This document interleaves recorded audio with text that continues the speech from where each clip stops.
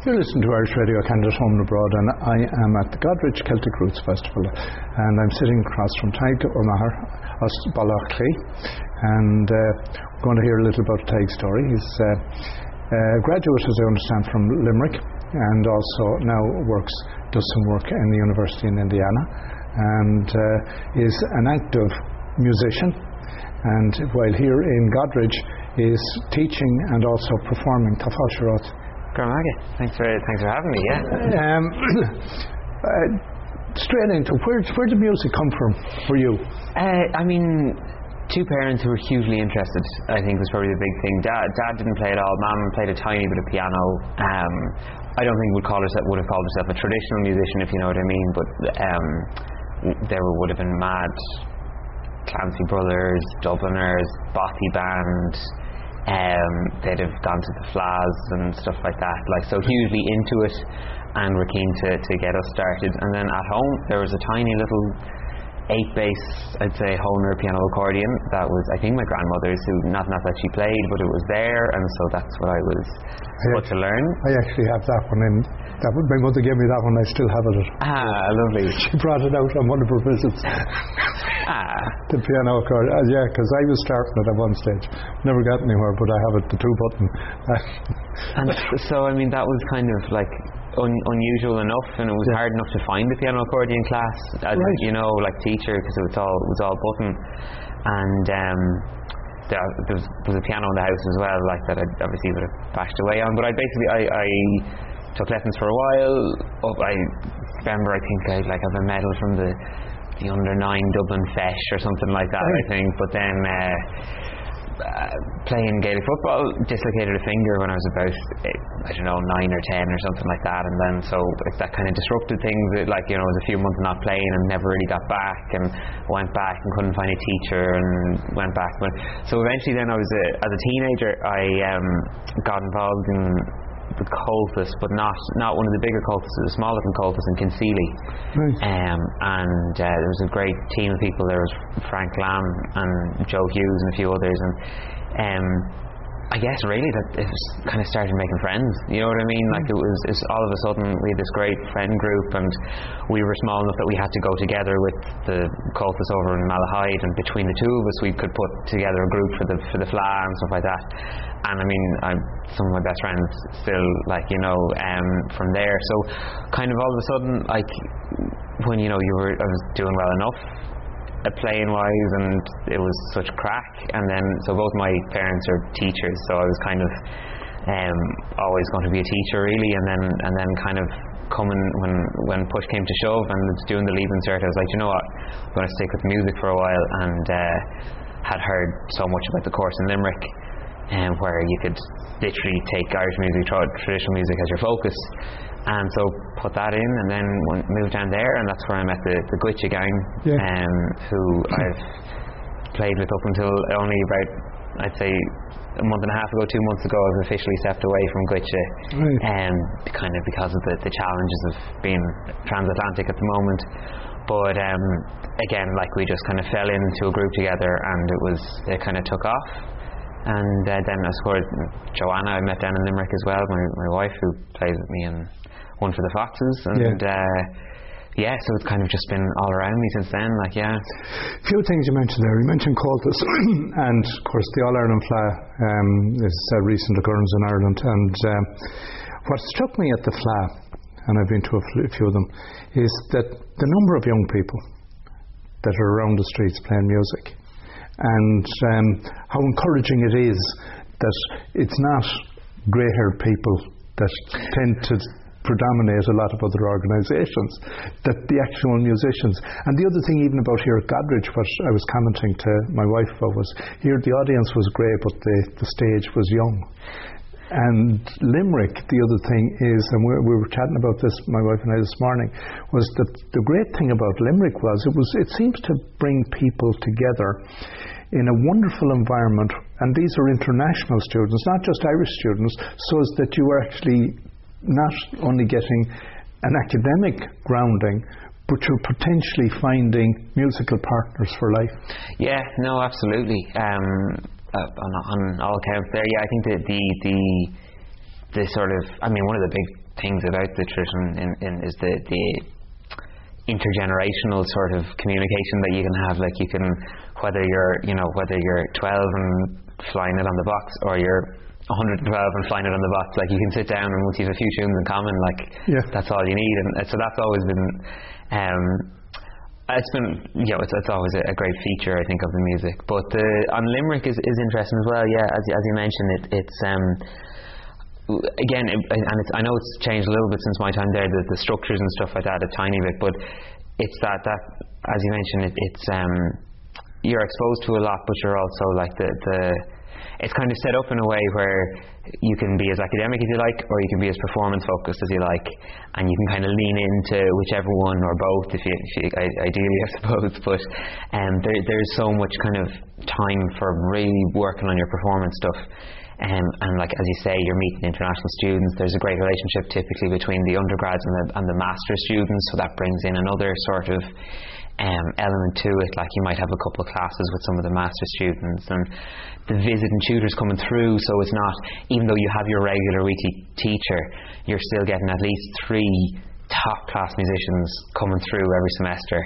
So you're being exposed to a lot, and for me, I liked it because on the one hand, like, you're pushed and you're like kind of pushed outside the tradition at times, but at the same time, like, it's kind of set up in a way that, like, if Seamus Ennis was to walk in off the street and sit down and play for an hour, he'd be A1, that way. Like, so it's the sort of I think there's an openness to recognising the importance of, like, kind of the tradition, but also kind of, if you want to go exploring, you can as well. Like. You talk in terms of the theory and the performance, but music is a business.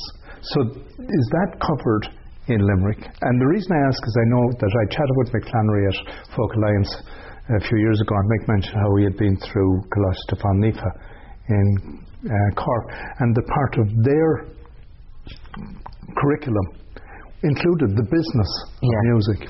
Yeah, the business side of it is, and again, music is a business if you want it to be a business. You know what I mean? It doesn't have to be, but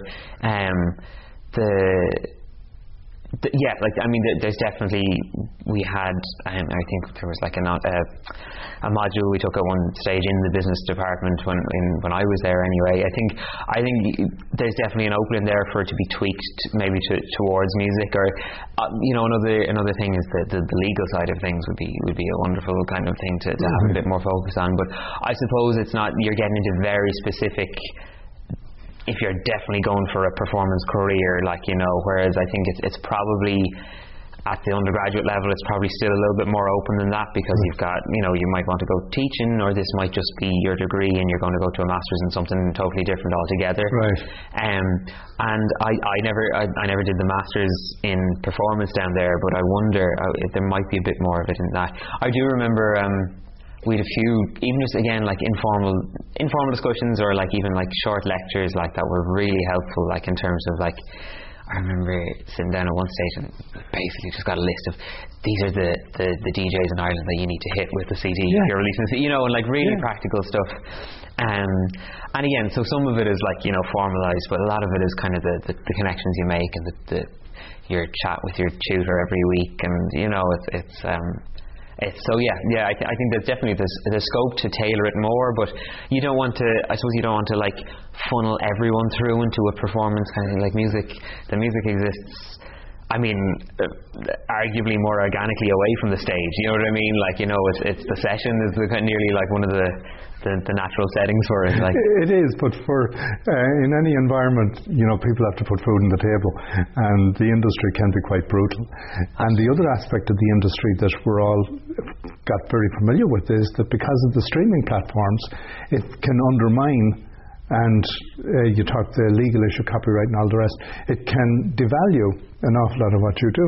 Absolutely, yeah, no, and people don't understand. I don't think everyone understands the sheer significance of the difference in money that comes in from a CD sale versus Spotify, and everyone's on Spotify pretty much because that's kind of the de facto now, but like we did the maths on it one day in Glitch, and we had so many thousands of streams or whatever, and we were kind of like, I think if we'd have sold like a dozen CDs, we'd have made as much money. Like, you know what I mean? And the problem there is 12 people have heard your music instead of the few thousand. But I still wonder about that for sure. Yeah, I think, and then as a consequence, you get to even watching the touring scene here in the States, like as in the bands are doing a lot more of the merchandise than the CDs now, and which is, it's great that people can support it that way, but we're also like, there's also an element of like, we're only making stuff for the sake of making stuff to sell stuff, and if you want to get into environmental concerns and all that, it's striking a balance and all that. Yeah. But as I say, you still have to put food on the table. Yeah. The other thing that is very much in the ether these days is AI, and how and what its potential is. Now, it can never replace a live performance, which is one of the great things. It can. Although that's not to say, I actually saw, and it's relevant to what you do. I attended a concert in Ottawa a few weeks ago on augmented accordion. Okay. Are you familiar? No. The accordionist, and I'll find the name and share which after. He sat up there and he played, and he said, "This is not an accordion. Okay. This is a computer that looks like an accordion." Okay. And he explained how some of the functionality. Okay, cool, right. Yeah. I think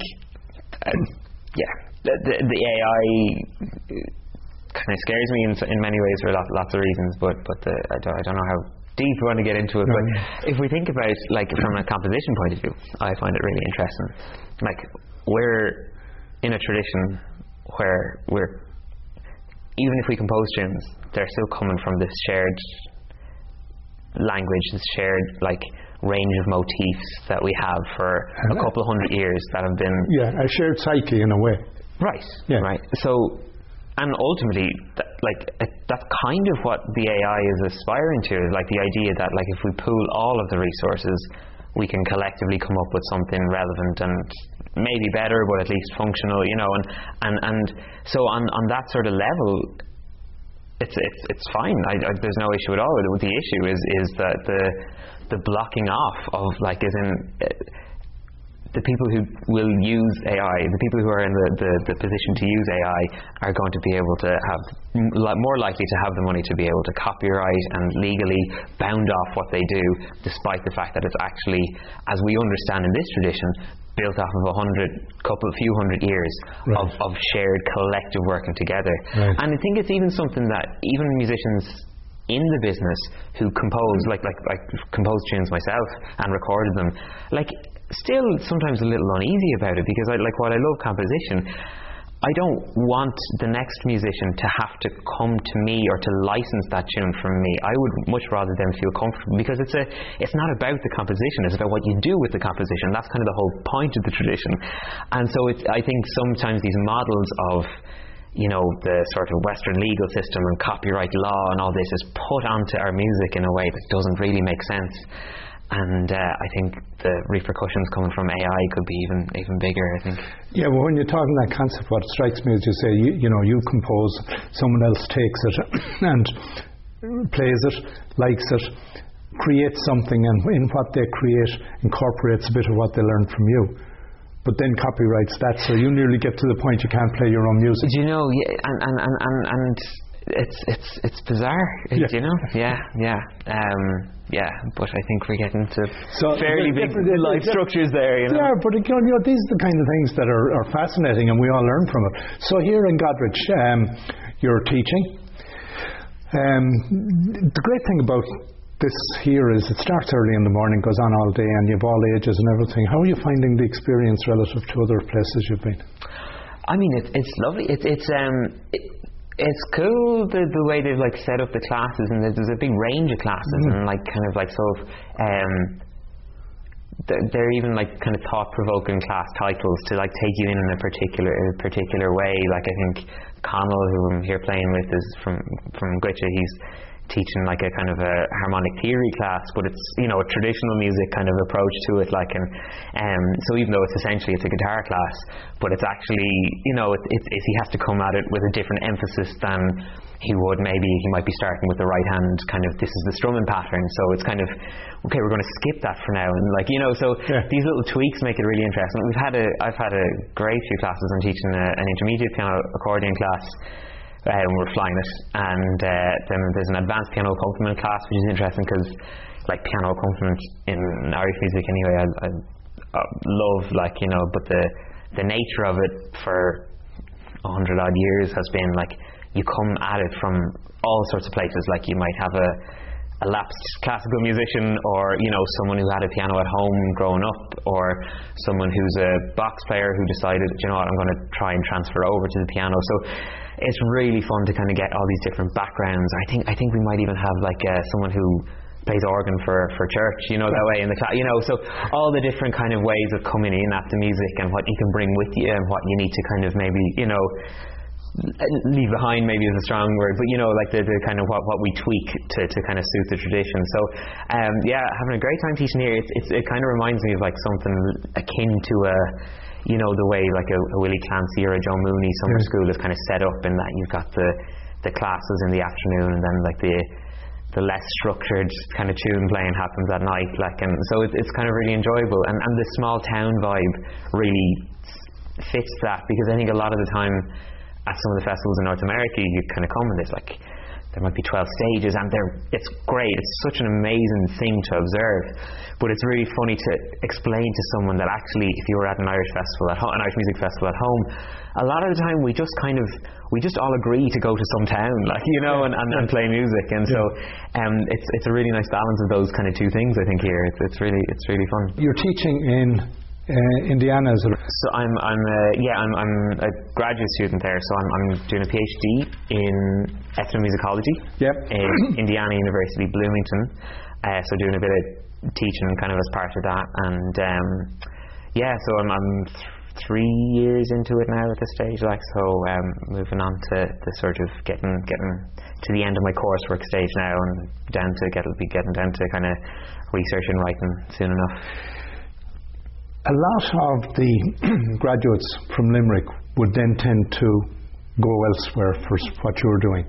What brings you to a particular venue? What brought you to Bloomington? So Bloomington, it's really interesting in many. So Aileen Delan would have been my supervisor down in Limerick for I did an MA under her, and she definitely kind of suggested that I'd look at some of the US, particularly because I did the MA at a time where I was touring a lot.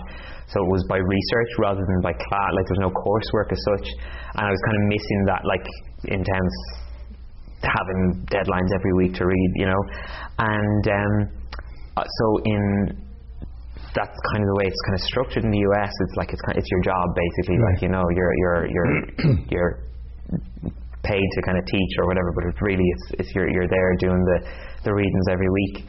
And so chatted to a few different places, and God rest him, Mick Maloney was a big help in kind of showing me kind of the options and the places to look.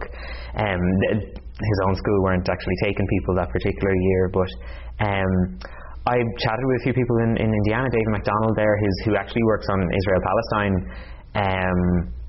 but is a piper and has a huge keen interest in Irish. And then what's interesting about Bloomington is it's actually in the folklore department rather than the music department.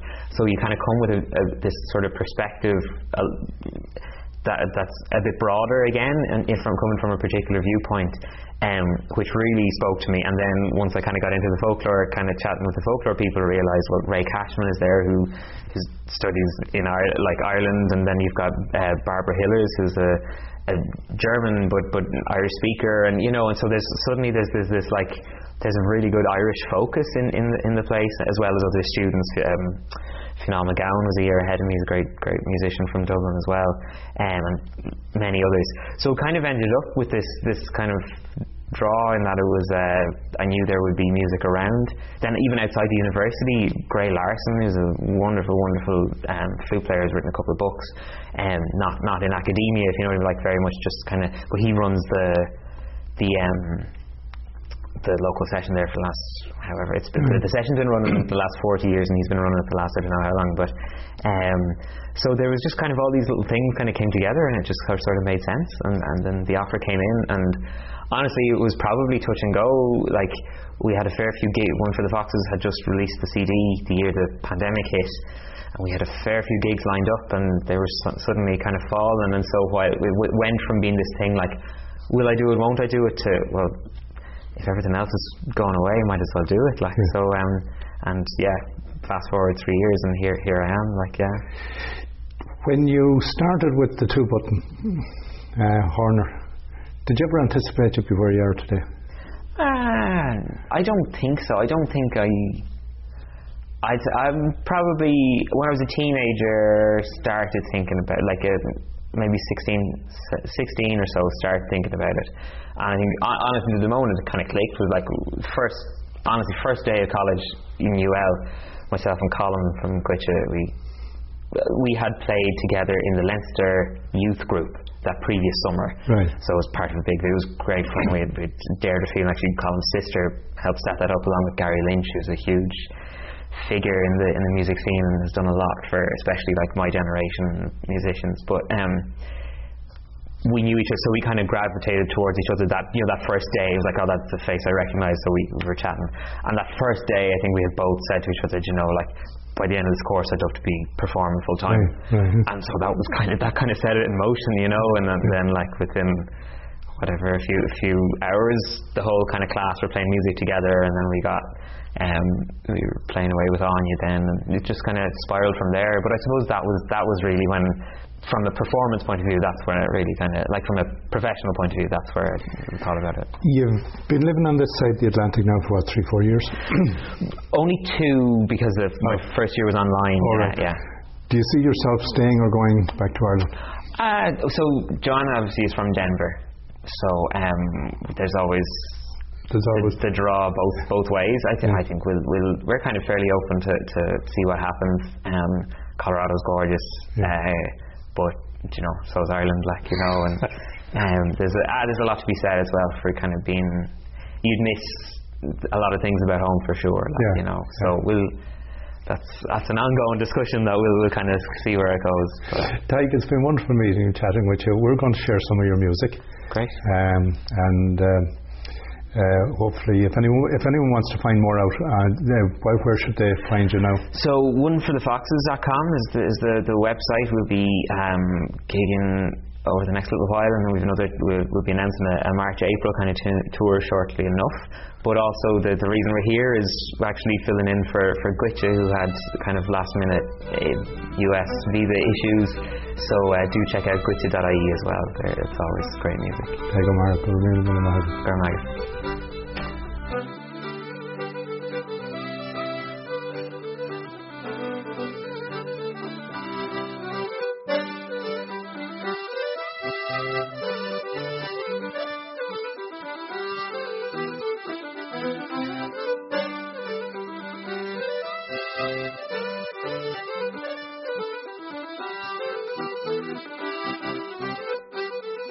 Thank you.